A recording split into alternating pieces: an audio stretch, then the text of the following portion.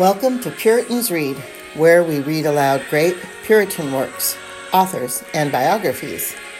Today, episode 11 of The Life of Christ in the Soul by Henry Scougal. A prayer. Good God, what great happiness is this to which we are called? How graciously have you joined our duty and our happiness together and prescribed it as our work, the performance of which is a great reward. Shall such silly worms as we are be advanced to so great a height? Will you allow us to raise our eyes to you? Will you admit and accept our affection? Shall we receive the impression of the divine excellencies upon our lives just by beholding and admiring them? And partake of your infinite blessedness and glory by loving you and rejoicing in them? Oh, the happiness of those souls who have broken the fetters of self-love and disentangled their affections from every narrow and specific purpose. Our understanding is enlightened by your Holy Spirit, and our wills are enlarged to the extent of yours, when above all things we love you and love all mankind for your sake. I am persuaded, O God, I am persuaded that I can never be happy until my carnal and corrupt affections are mortified and the pride and vanity of my spirit is subdued. Nor can I rest until I come seriously to despise the world and think nothing of self. But, oh, when shall this be? When will you come to me and satisfy my soul, making me holy? Have you given me the prospect of so great a source of happiness, and yet you will not bring me closer to it? Have you kindled these desires in my soul, and yet you will not also satisfy them? Oh, teach me to do your will, for you are my God. Your spirit is good. Lead me into the land of uprightness.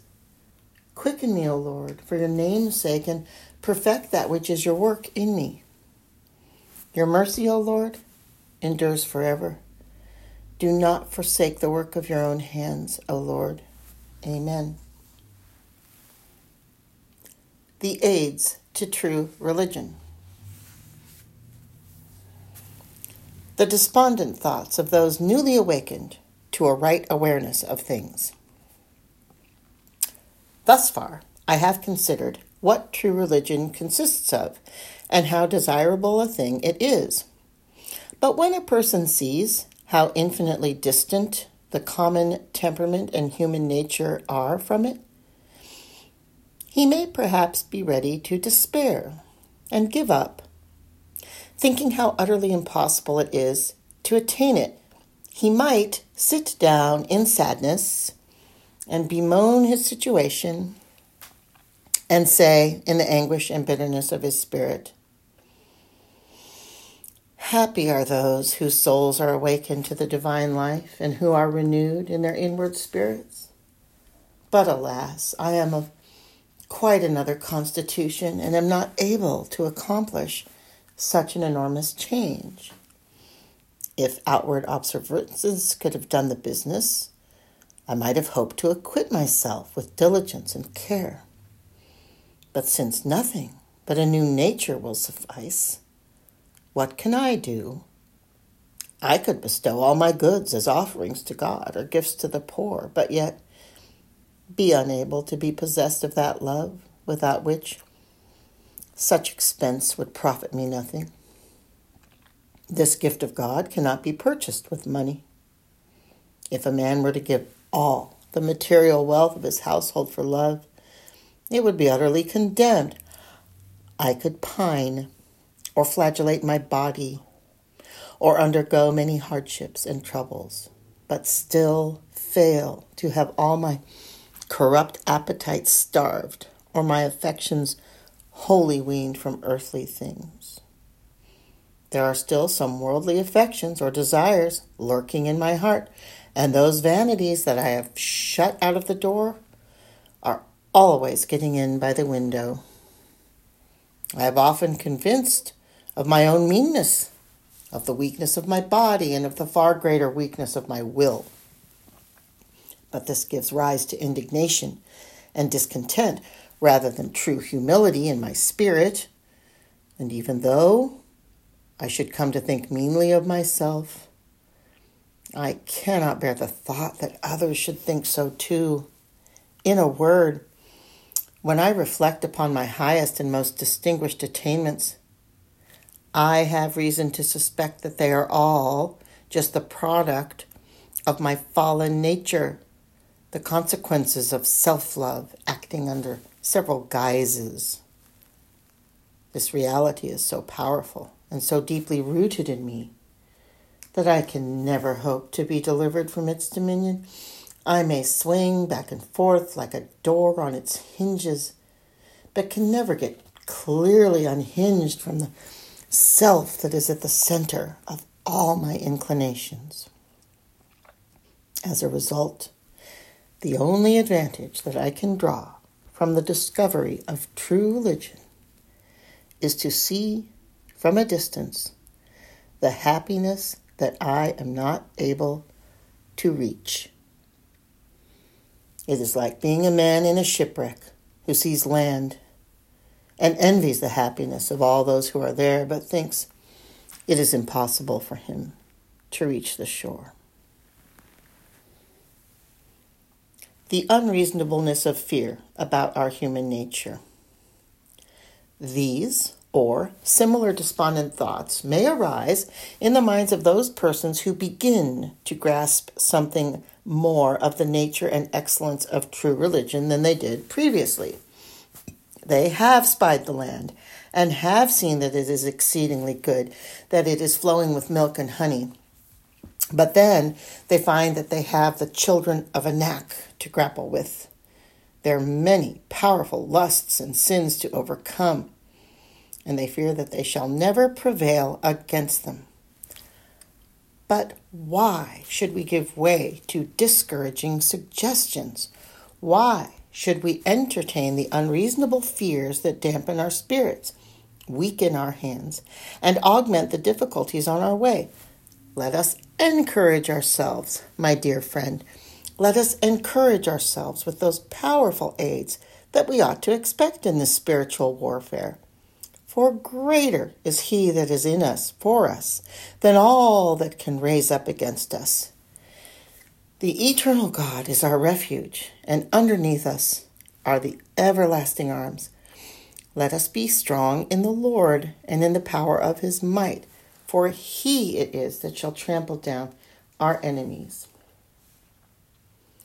God has a tender regard for the souls of men and is infinitely willing to promote their welfare.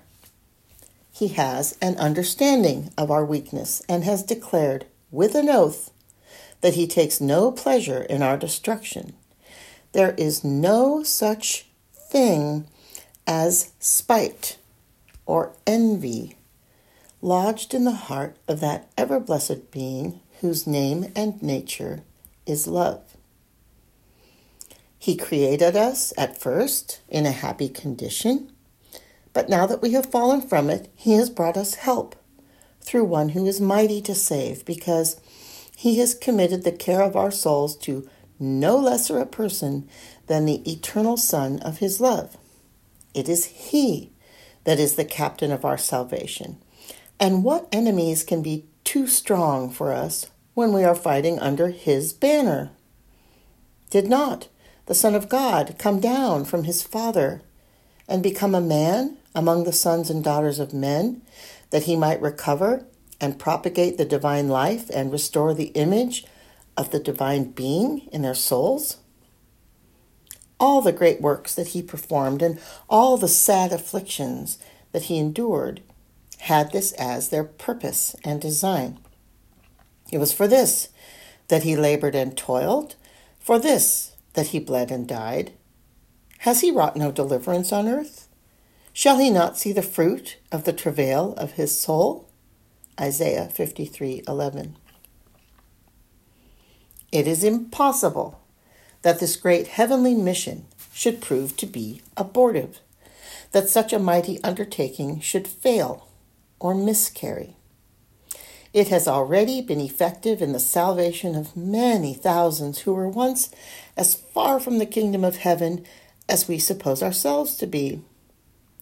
But our high priest intercedes forever and is able to save all that come to God through him to the uttermost.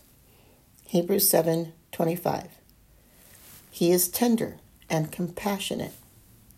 He knows our infirmities and has had experience of our temptations.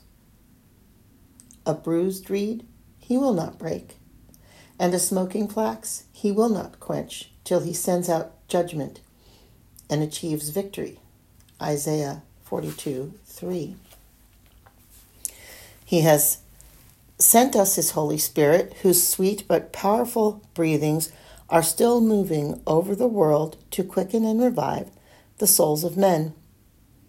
He awakens them to the awareness and feeling of those divine things for which they were made, and is willing to assist such weak and stumbling creatures as we are in our strivings toward holiness and happiness.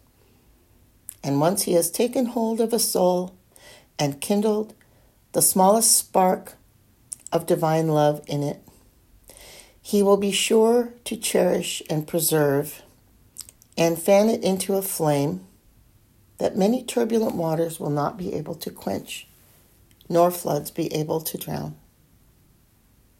Whenever this day begins to dawn and the day star arises in the human heart, the powers of darkness begin to be dispelled. Ignorance and folly and all the corrupt and selfish affections will flee away as fast before it as the shades of night do before the rising sun. For the path of the just is as the shining light, that shining more and more unto the perfect day. Proverbs 4:18. And they go from strength to strength. Every one of them in Zion appeareth before God. Psalm 84:7. This concludes episode 11 of The Life of Christ in the Soul by Henry Scougal.